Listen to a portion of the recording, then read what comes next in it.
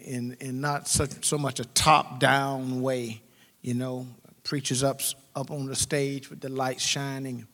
But there is 360 leadership here where you lead from the side and from below, and so that's invaluable in the lives. We need one another, right? A man sharpens the countenance of his friend, and we need one another. And I'm excited by you, and I've learned from you. I've learned so very much this last couple of days just from you, just from watching men praise the Lord and unafraid and unashamed and unabashed, and to praise the Lord. And I've learned things just talking to people in the hallways and just having insights dropped in on me. I've learned a lot. I've learned seeing men praise God like the lights are off, right? Right? Like nobody's watching, really. And that's encouraging to me. We learn from one another. As our brothers already said, we teach and admonish one another. And so that's a wonderful thing. You can't substitute that in the body of Christ and with men. We need that. Men hear the voices of other men, and that's why we need to be speaking into each other's lives. It's so very, very powerful. I hadn't planned on talking about this morning, but I want to talk about something out of Matthew chapter number 11. So find your Bibles in the book of Matthew chapter number 11. And I want to talk about a character in the Bible that we know very well and may not know at all, really, and that is John the Baptist. John the Baptist. And I want to just look at this passage in Matthew chapter number 11 and not so much preach, but just kind of like let's go through the passage and let's glean some things and let's think about some things as men. In this last session, now we're going home, and I think that the afterglow and the realness and the richness of what's happened over the last couple of days will go with us. And as was already said, and Bo just said, hey, take this home, take this back to your church. We can't stay out here on this mountain, right? Have to come back down where there's real life.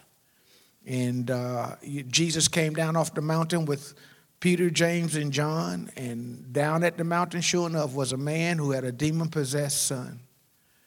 Right? Hey, can I give you something that's just a suggestion that I think I've observed that ministry, if you want to talk about ministry is that which exists for the church. Ministry for the church, ministry for the Christian is that opportunity that exists between the majesty of God on the mountain and the misery of man in the valley.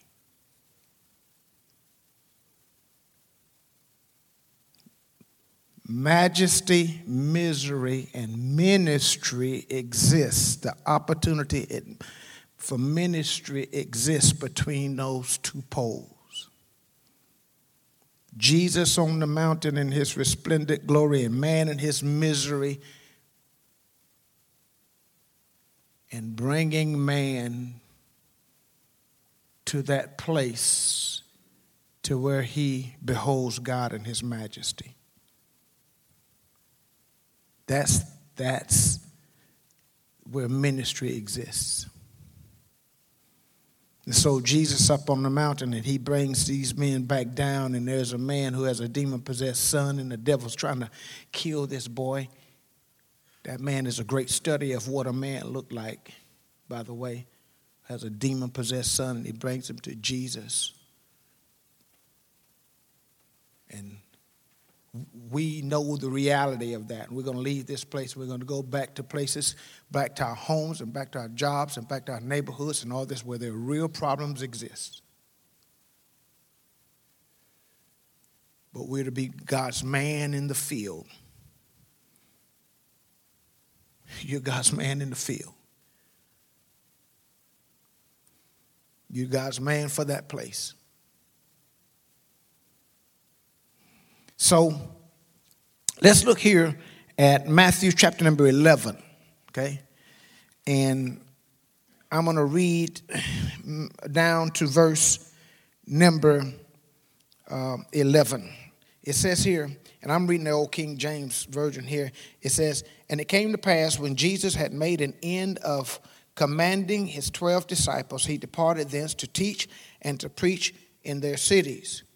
Now when John had heard in the prison the works of Christ, he sent 2 of his disciples and said unto him, Art thou he that should come, or do we look for another?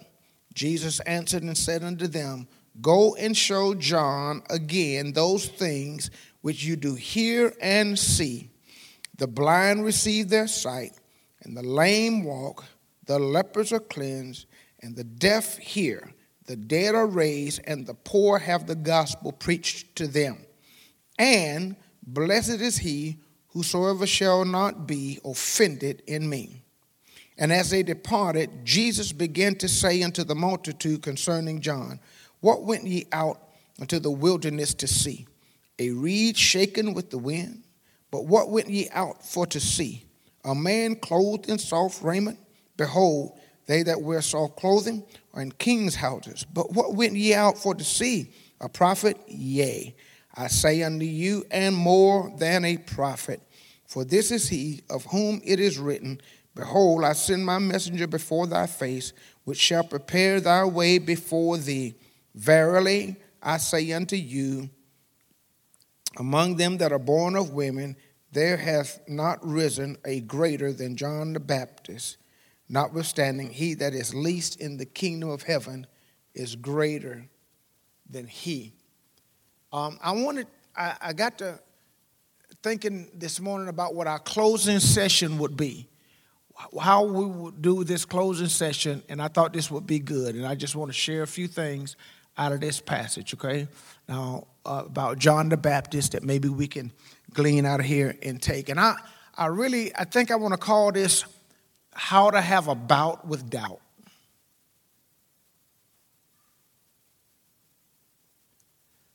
Because John the Baptist, Jesus said there's none greater than John the Baptist, born of women. As natural men go, men born of women, none greater than John the Baptist. And remember, we said there's very little difference in men, but what little difference there is makes all the difference. So the truth of the matter is there's very little difference between you and John the Baptist. There's very little difference between me and John the Baptist. But what little difference there is makes a tremendous difference. Jesus says he was a great man, and none born of women were greater than John the Baptist. Just let your mind work on that. Some great men has been born in the world. But Jesus, who is truth, the truth, says, those born of women, none greater than John the Baptist. And as I read through this passage of Scripture, there are 4 things that kind of like jump out at me, and you may want to write these down. Number 1, about great men. Number 1, great men will be different. Great men will be different. Very little difference between men, but what little difference there is makes a great big difference. John was really the same as you and me in many respects, but he was different. And it is always true that it is the difference that makes the difference. Right? You got hired because you do things because of the difference. If everybody could do what you do, you wouldn't be necessary. But you've been gifted, you've been taught, and so it's that difference that makes the difference. And John was different. He was an ascetic. He was a man who was wholly given to God. He didn't live with the creature comforts that most men like and enjoy. He was perfectly good without those things. He was different in his demeanor. He was different in his deportment. He was different in his dress. He was different in his diet. He was a different kind of dude. He was a godly man, but he was different from Jesus even. Right? And people recognize that. He's different. And I find this out about great men. Great men will be different. You just can't. I mean, that's going to be something that makes you different, and you're going to aspire to the things that are higher and nobler, and you cannot run with the crowd and walk with God.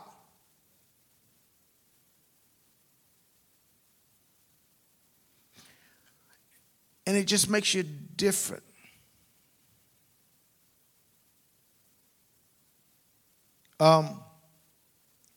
They thought John the Baptist was demon possessed. They thought he had a demon. Jesus said, listen, what shall I liken this generation to? It's further over in the passage. He says, what shall I like? He says, John the Baptist, he doesn't come eating and drinking. John doesn't come to your parties. John don't come to your weddings. Folk didn't invite John to that kind of stuff. Can you imagine that? Trying to ease up to his. There he is over in the corner, got on that camel coat skin, big old leather belt. Right? Locusts and honey in his mouth. It says, hey, nice party, huh? Repent, he said.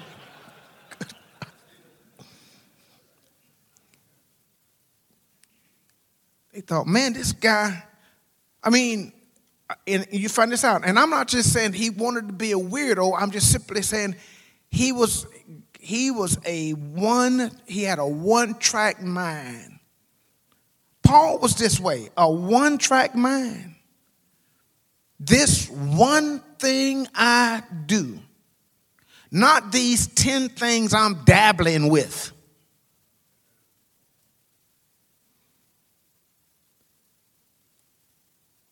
A one-track mind, and he was different.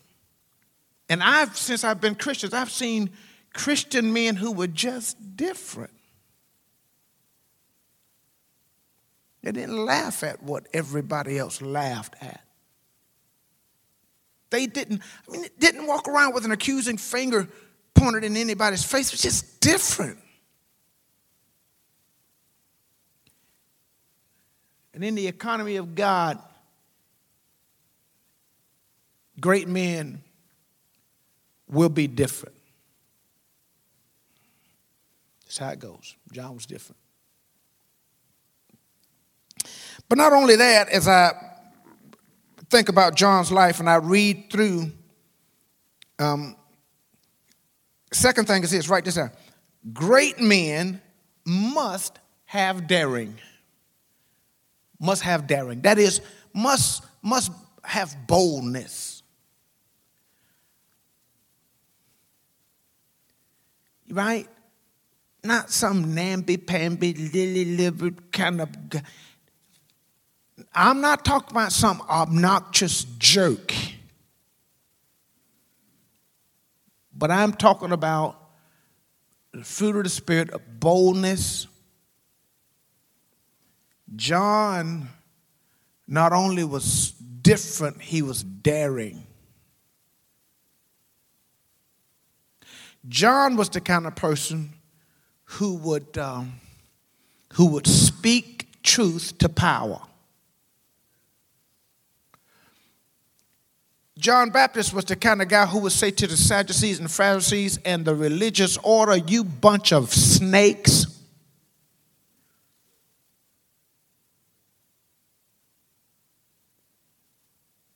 You've bound people up with your religious synthetics, They're so bound. You bunch of hypocrites. What y'all come out to the baptism for? You didn't come to repent and be baptized. You just come to monitor conformity. He said, you bunch of vipers. This was the religious order. These were the power brokers. The religious power brokers. These were the dudes who, when they walked down the sidewalk, everybody else got off the sidewalk. These were the religious muckety mucks who squeaked when they walked. Oink, oink, oink, oink, oink. Impressive. I was saying someone out there in the hall, I think it was Ortberg, who said, you can strive to be impressive or known.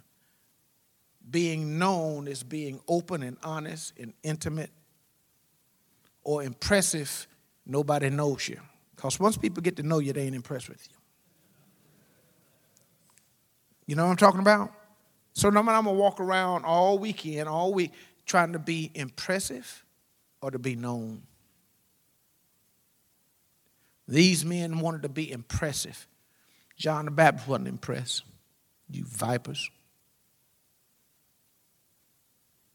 He had daring. He would say to Herod, yes, Herod, it's unlawful for you to take your brother's wife. Who you think you are? Herod had a brother named Philip, and he was married to a girl named Herodias, and Herod wanted Herodias, and so he just goes and take his brother's wife. And John Baptist says, hey, you're wrong. Being the king doesn't give you the right. Being the governor, being the ruler, being the boss don't give you the right to do something as wrong as that, as egregious as that. That's wrong. And that's what daring is. See, daring will speak truth to power. And let me just say this to you. As we were talking last, one of these sessions about our cult, our culture. When God begins to grip a man's heart and begins to speak truth in him, truth makes us free, and we talk about being woke. We awake to righteousness. We begin to see my little old group and how wrong we are. Boldness is not me standing with my group talking about what's wrong with the group across the street. Boldness is me challenging the junk in my group. Whether my group is the church or the boys I run with, boldness is me saying, hey, that racial joke ain't funny. Hey, I don't like that. That ain't right. Let's don't do that. Now you got to be different to do that. Most people go along to get along. You got to be different. And you got to be daring. Because when you begin to do that, you're going to find out you get nudged out of the group. And I found this out, man. People ain't bold enough to just stand up for Jesus by themselves.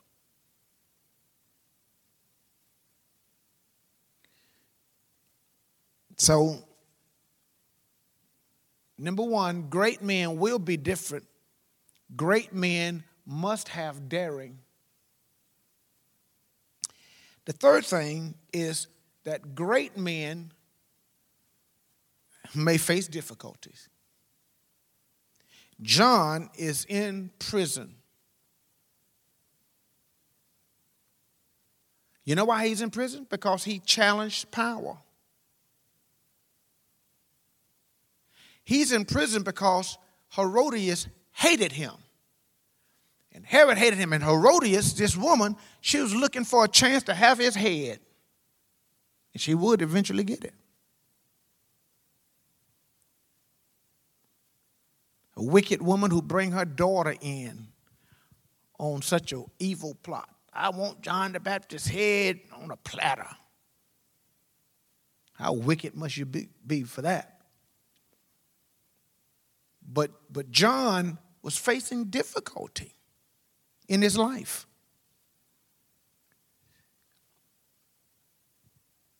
Please, let's be shaken free of this notion that somehow sailing with Jesus is smooth sailing all the way in. Friend, we ain't on the same boat. Right? Because the old ship of Zion ain't no pleasure craft. It's a battleship.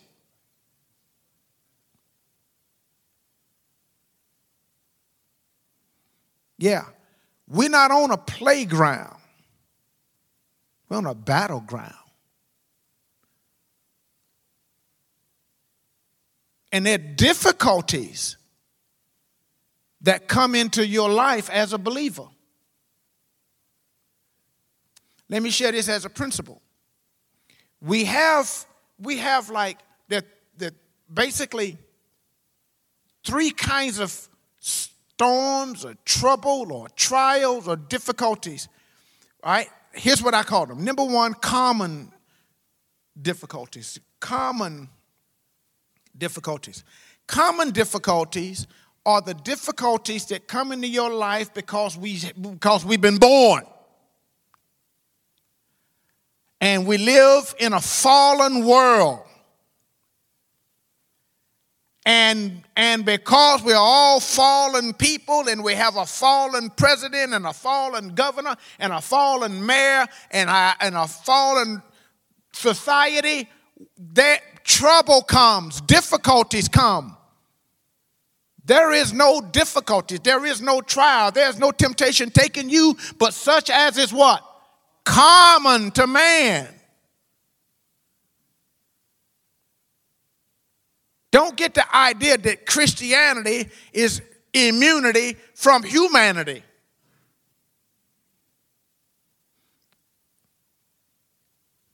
Just because you've been born, man that is born of woman is a few days and they're full of difficulty, full of trouble. I'm a Christian now. I guess my water heater won't never bust. You out of your mind. Your house will flood. It'll burn too.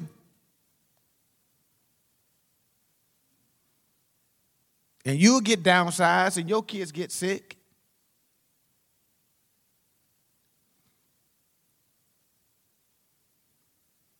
So difficult. There are common difficulties. Number two, they are caused difficulties. Caused difficulties. You know what I mean, caused? You caused them. Right? There's trouble that'll come sometime in your life, guys, that you didn't have to have. You caused them. Like I preach on this thing called the storm, and Jonah had a caused storm. God says, go this way. Jonah says, I'm going that way. And God put an APB out on him. And that storm jumped on him. And Jonah was in the storm, not because he had to go through a storm. He went into a storm because he disobeyed.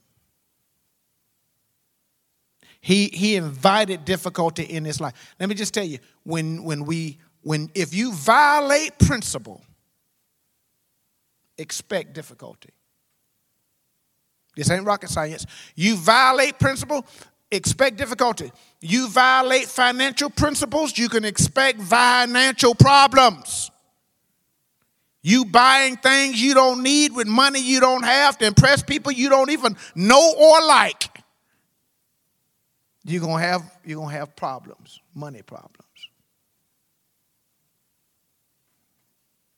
You violate relationship principle, you're going to have relationship problems.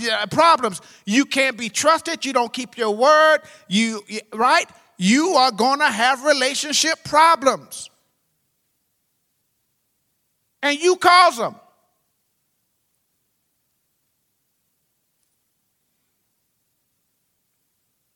You violate physical health principle. you're going to have some physical problems. So there are common trouble. There are cause trouble. But wait a minute.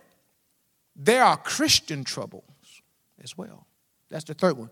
There are some trouble, some difficulty you're going to have in your life because you are a Christian. That's what I was talking about with Joseph the other day, that test of persecution.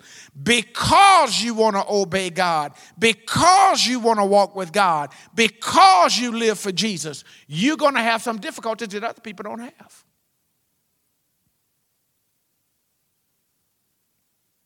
You will. I call these Christian troubles because they're the trouble. That's what I believe Jesus meant about you take up your cross.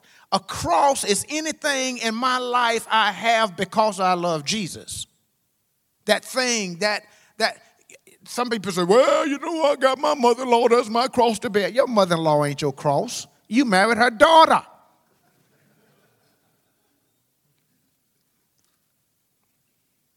A cross is that thing I take up, that torture rack that I take up because I want to walk with Jesus. And it's my cross. See that? By the way, two things Jesus tells us to take. Take up your cross, he says, and take my yoke. A yoke is for two. A cross is for one. He didn't say take my cross. Jesus' cross was a cross. He was going to die for your sins. My cross is the cross I bear because I love the one who died for my sins.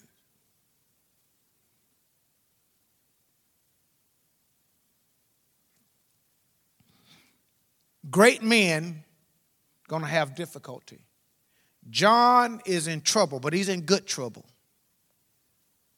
because he is being obedient to God.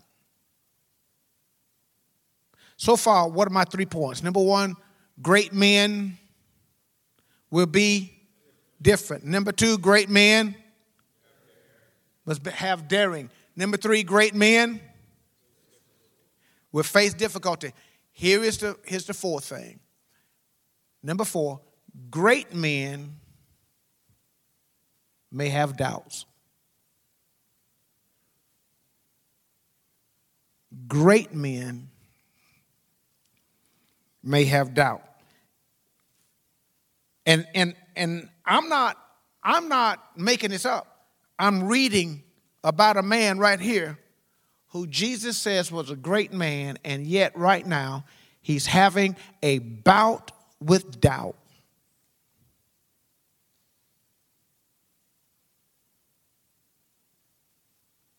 And every man will have it, I believe. Jesus asks us to believe, doubting nothing, and we ought to. But listen, he knows our frame. God knows our frame. He remembers we're but dust. And he knows in our humanity, man is going to have his doubts.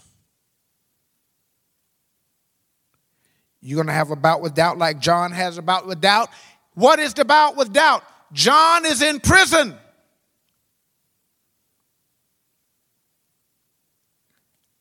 And he's, as it seems, would be languish away in prison. And he's hearing about these things about Jesus, but here he is in prison.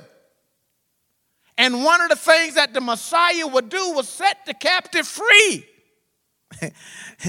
Right? Those who are in captivity because they love Jesus, those who are captive with their sin, the Messiah is going to come and break the prison doors open. The Messiah is going to come and rescue this. And John, in present time, is in prison.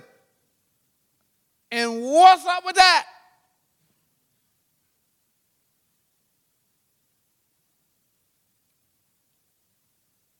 And so begins the bout with doubt.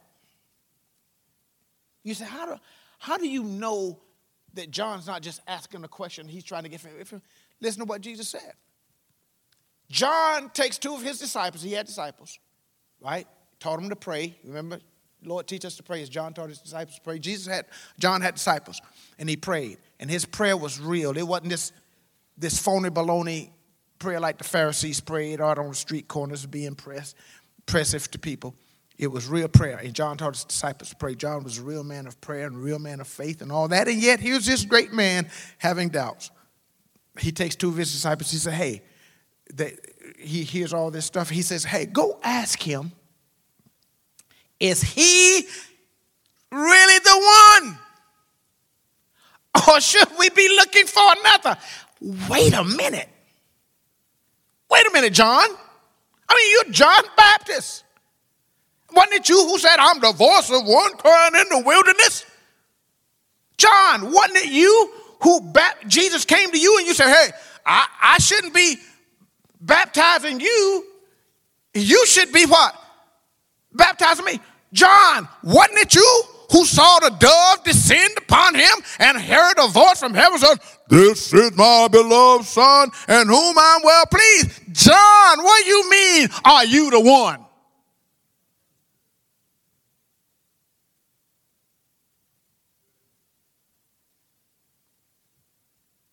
All those things notwithstanding, John is in prison and the bout with doubt. As good as he remembers and as well as he knows the story,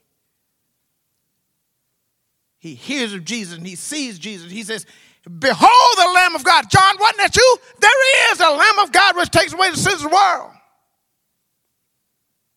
He must increase, I must decrease. That you, John? What do you mean, are you the one? Doesn't that seem incongruent?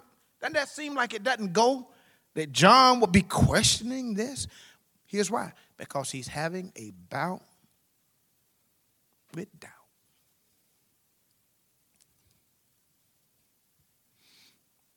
And you know what a bout is? A bout is a struggle.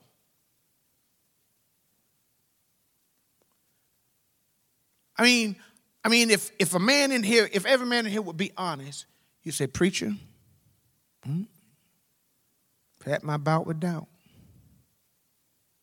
I mean, Abraham had a bout with doubt. I mean, will God really protect me? Will God really take care of me?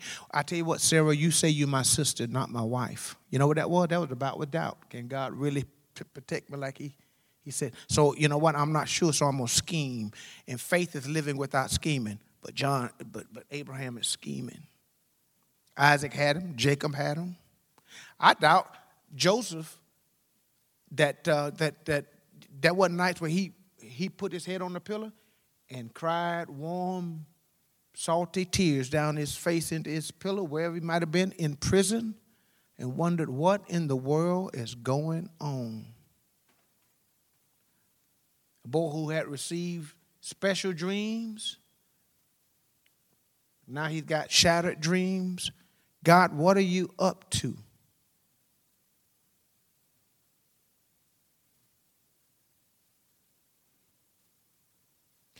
Hey, go ask him if he's the one, or should we be looking for another? So sure enough, they come to Jesus and say, Jesus, John has sent us and want to know, are you the one, or should we be looking for another? You know what Jesus did? Jesus went back to the Word of God. Jesus says, hey, you tell John basically all the things that the Messiah is supposed to be doing is happening.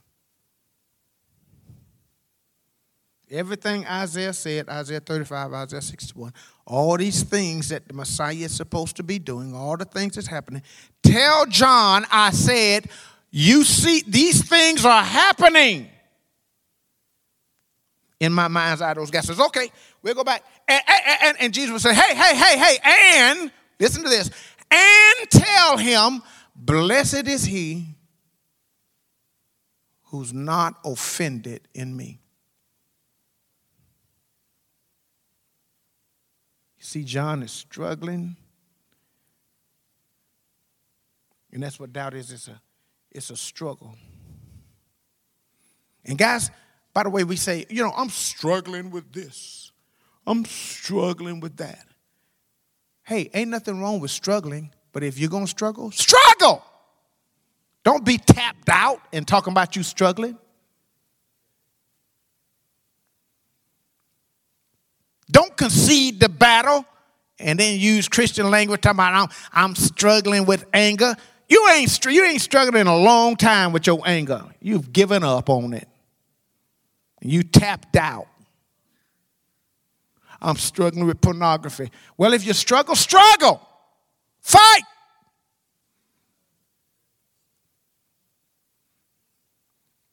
He's having a bout with doubt. And watch this.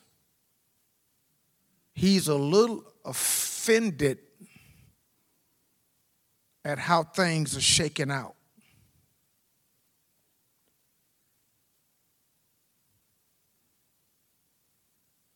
Yeah. You know what an offense is? It's a stumbling block. John is stumbling over how things are working out. John is having a problem because things are not happening like he thought they would.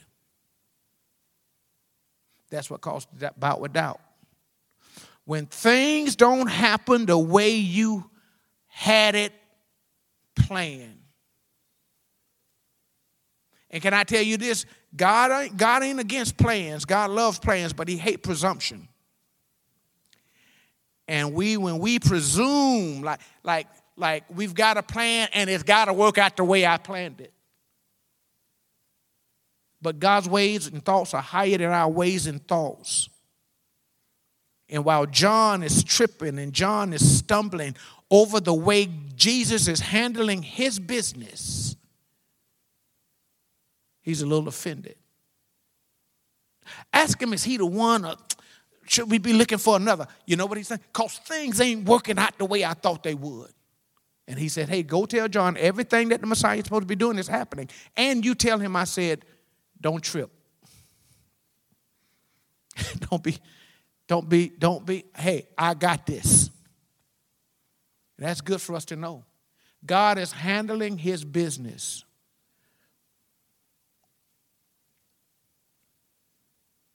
And when it doesn't work out, you know, you can see how easily Joseph could have said, man, God gave me these dreams, and I thought I was on my way. Man, I was working my way up to Potiphar's house, and I'm the man, and then boom, back to prison. Wait a minute now.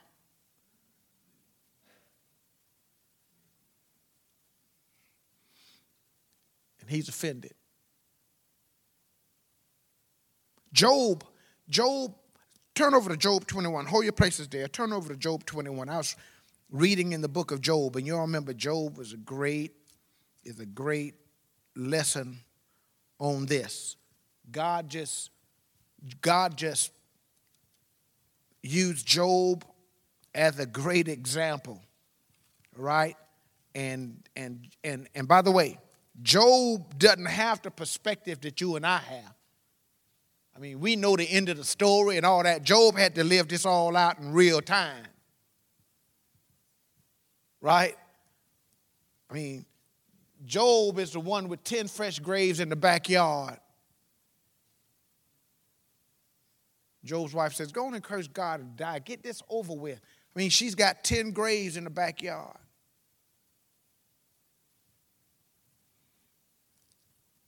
So look at Job, I think, chapter 21.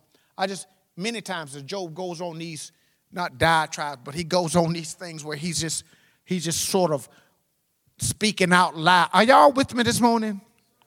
He's kind of like speaking out loud his complaint. Listen to what he says. Let's begin at verse 20. We're in Job 21 and verse number 7. Wherefore do the wicked live and become old, yea, are mighty in power? Their seed is established in their sight with them, and their offspring before their eyes. Their houses are safe from fear, neither is the rod of God upon them. You know what Job is saying? Hey, man, I'm an upright man. I eschew evil. I'm trying to live for God, and my wicked neighbor, he don't have no trouble. What up with that?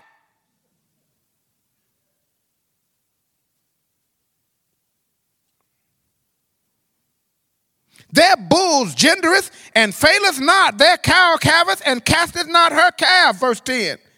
They send forth their little ones like a flock, and their children dance.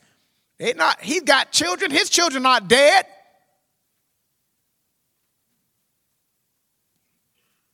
Their cows, their business is going great guns. They're in the black. They don't even love God. They don't even tithe their income. They don't even go to the church. They're wicked. And everything's coming up roses for them.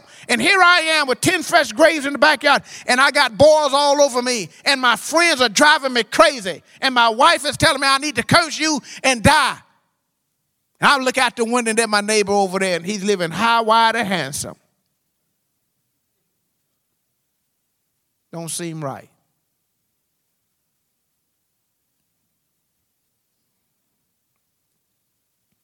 Verse 12, they're having a party over there. They take timbrel and harp and rejoice at the sound of the organ. They're having a party over there. They spend their days in wealth. And in a moment, they go down the grave. In other words, they die without suffering. I'm suffering over here.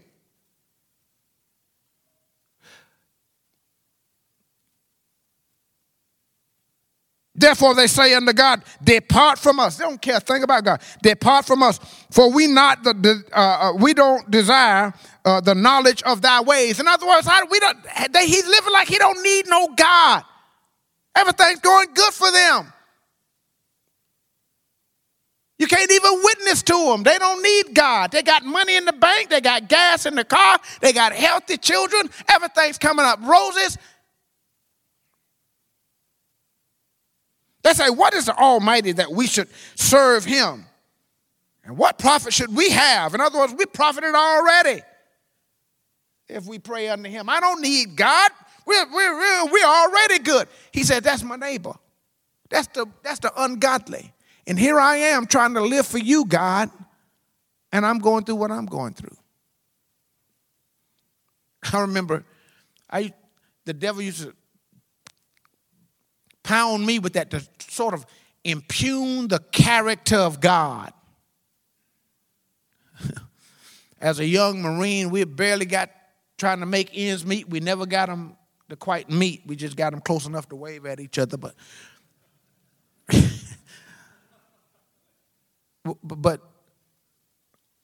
I was learning how to tithe my income, and a tenth is the Lord's, and all this.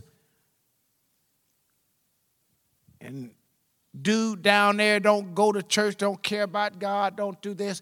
He's got a brand new car, and I'm driving in chitty chitty bang bang. Remember they used to sell that leaded gas? You crank it up, it was hard to crank. Then you try to turn it off, it still runs. Wait a minute, I just turned this thing off. It won't even turn. I can't turn it on when I try to turn it on. Can't even turn it off when I'm trying to turn it off. I think, God, this ain't fair.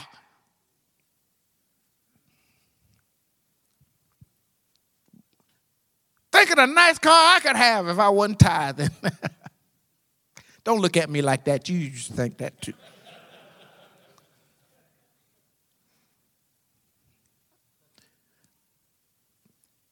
Job had that.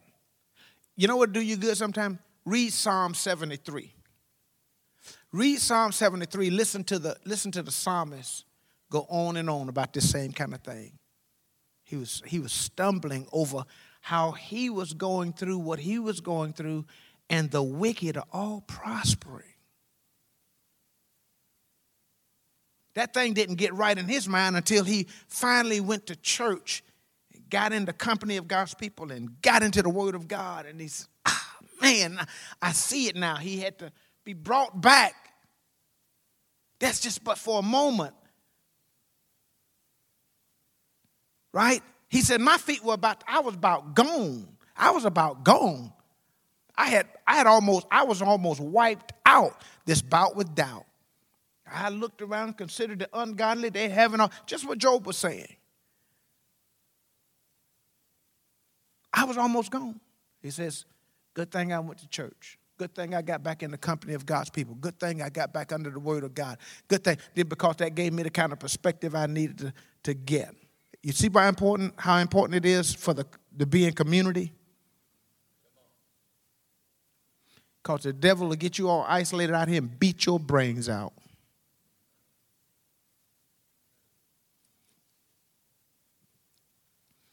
So he's having doubt. Great men will have some doubt. Now, doubt is not unbelief. Unbelief is willful. Unbelief is a refusal to believe even though God has shown himself. Though God has spoken clearly and you refuse to believe. That's why unbelief is wicked as hell, and that's why all unbelievers will have their part in the lake of fire. Doubt, on the other hand, is a struggle to believe. Doubt is the battle. Doubt is the bout. Doubt is what the man in Mark 9, what the man at the foot of the mountain when Jesus came down, help my son. The devil's trying to kill him. Throw him in the water, throw him in the fire, trying to kill him. If you can do anything, help me. Jesus said, the question is not, can I do it? The question is, can you believe? He said, Lord, I believe. Help my unbelief. I do believe, but I'm having some struggles.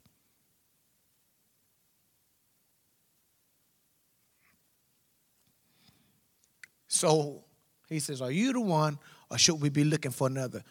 Jesus said, go tell him everything is happening just like it's supposed to. And tell him I said, I got this.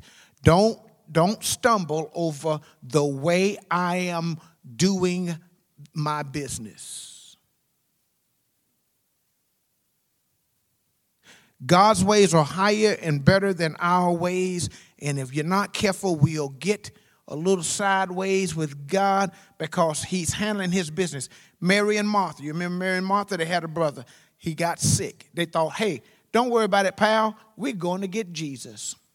They called a fellow and said, hey, go get Jesus. Tell him, Lazarus, the one you love, is sick. They said, just hold on. Jesus is coming. Just hold on. Jesus loves you. Just hang in there. He'll be here in a minute. And the Bible says Jesus heard that and remained where he was. That don't seem right. But he stayed right there where he was. And now Lazarus ain't just sick. Lazarus is dead now. Yeah. 1 day dead, 2 days dead, 3 days dead, 4 days dead, stinking dead.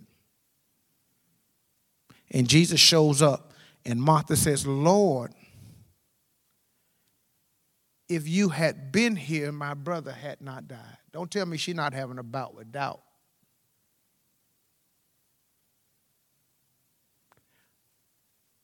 And don't tell me she and Mary hadn't been talking about it, because when Mary finally gets out there, guess what she says? The same exact word. That girl been talking about this. Where is Jesus and why isn't he here? If he had been here, Lazarus wouldn't have died. We'll put out with Jesus. I mean, it'll happen right here, guys. Even if you never say it out of your mouth, it can happen right here.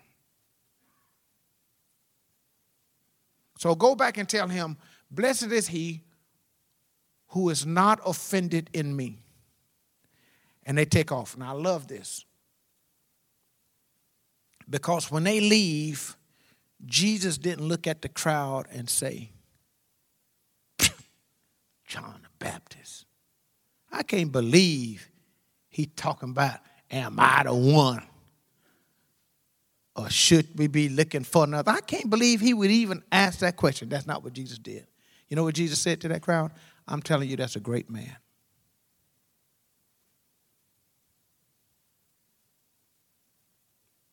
Fact of the matter, there's none born of women greater than John the Baptist. Jesus didn't castigate him. Jesus didn't cast him off. Jesus affirmed his greatness. He was a great man, but he was having what great men will have from time to time, and that's a bout with doubt.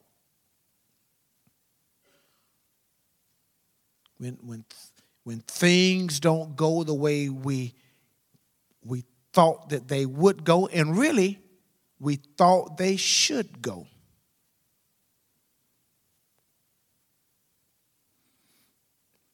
Now, how was John the Baptist great? There's a lot of questions about that. Was John greater than Moses? Was John? No, Moses the greatest. He was the lawgiver, the law of Moses. It certainly wasn't Moses' law, it was God's law, but Moses so embodied it, the law of Moses. Wasn't greater than Abraham in the sense that Abraham was the father of the nation. Wasn't greater than Joseph in the sense that Joseph was the savior of the nation. He suffered so many people could be saved alive. Again, that's a picture of Jesus suffering so that he might bring salvation to many people. And that was Joseph. In what sense was John greatest? He was greater in privilege than any man, because he was the friend of the bridegroom. He was the one who would open the door. He was the one who would point directly. All the prophets in the Old Testament were saying, where is the Lamb? Where is the Lamb? Where is the Lamb? John Baptist, who was not a part of the church, he was an Old Testament prophet, who, and by the way, didn't do any miracles. He said, here he is. And John was dead before the church was ever birthed. He was the last of the Old Testament prophets, and he was great in that sense. But Jesus said and affirmed his greatness, and yet we have this great man, so great in privilege, to lay his eyes on the one whom prophets before had longed to see. Great. And so Jesus said he's a great man, even though he had a bout with doubt. So, guys, I learned a poem that's blessed my heart, and I'm going to quote it. I want you to listen to it. When in the storm it seems to thee that he who rules the raging sea is sleeping still with bended knee, believe good things of God. When thou hast searched in vain to find the silver thread of love entwined, and life's oft-tangled web, resign to believe good things of God. And should he smite thee till thy heart is crushed beneath the bruising smart, still while the bitter teardrops start, believe good things of God. 'Tis true thou canst not understand the leading of thy Father's hand, but trusting what his love has planned, believe good things of God. He loves thee. In that love confide, unchanging, faithful, true, and tried. Let now joy or grief betide, but believe good things of God. Thou canst not raise thy thoughts too high. As spreads above the earth the sky, so his thoughts, thy thoughts outvie. So believe good things of God, in spite of what thine eyes behold, and in spite of what thy fears have told, still to his gracious promise hold and believe good things of God. Listen, for if in thine heart thou canst believe, thou shalt in his good time receive.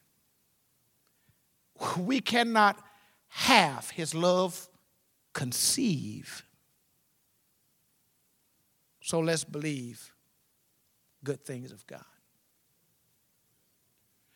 Let me say this. You're going to have the bout with doubt. Let me tell you what you do. What I must do. What we must all do. Do what John the Baptist did. When you're having a bout with doubt, take your doubts to Jesus.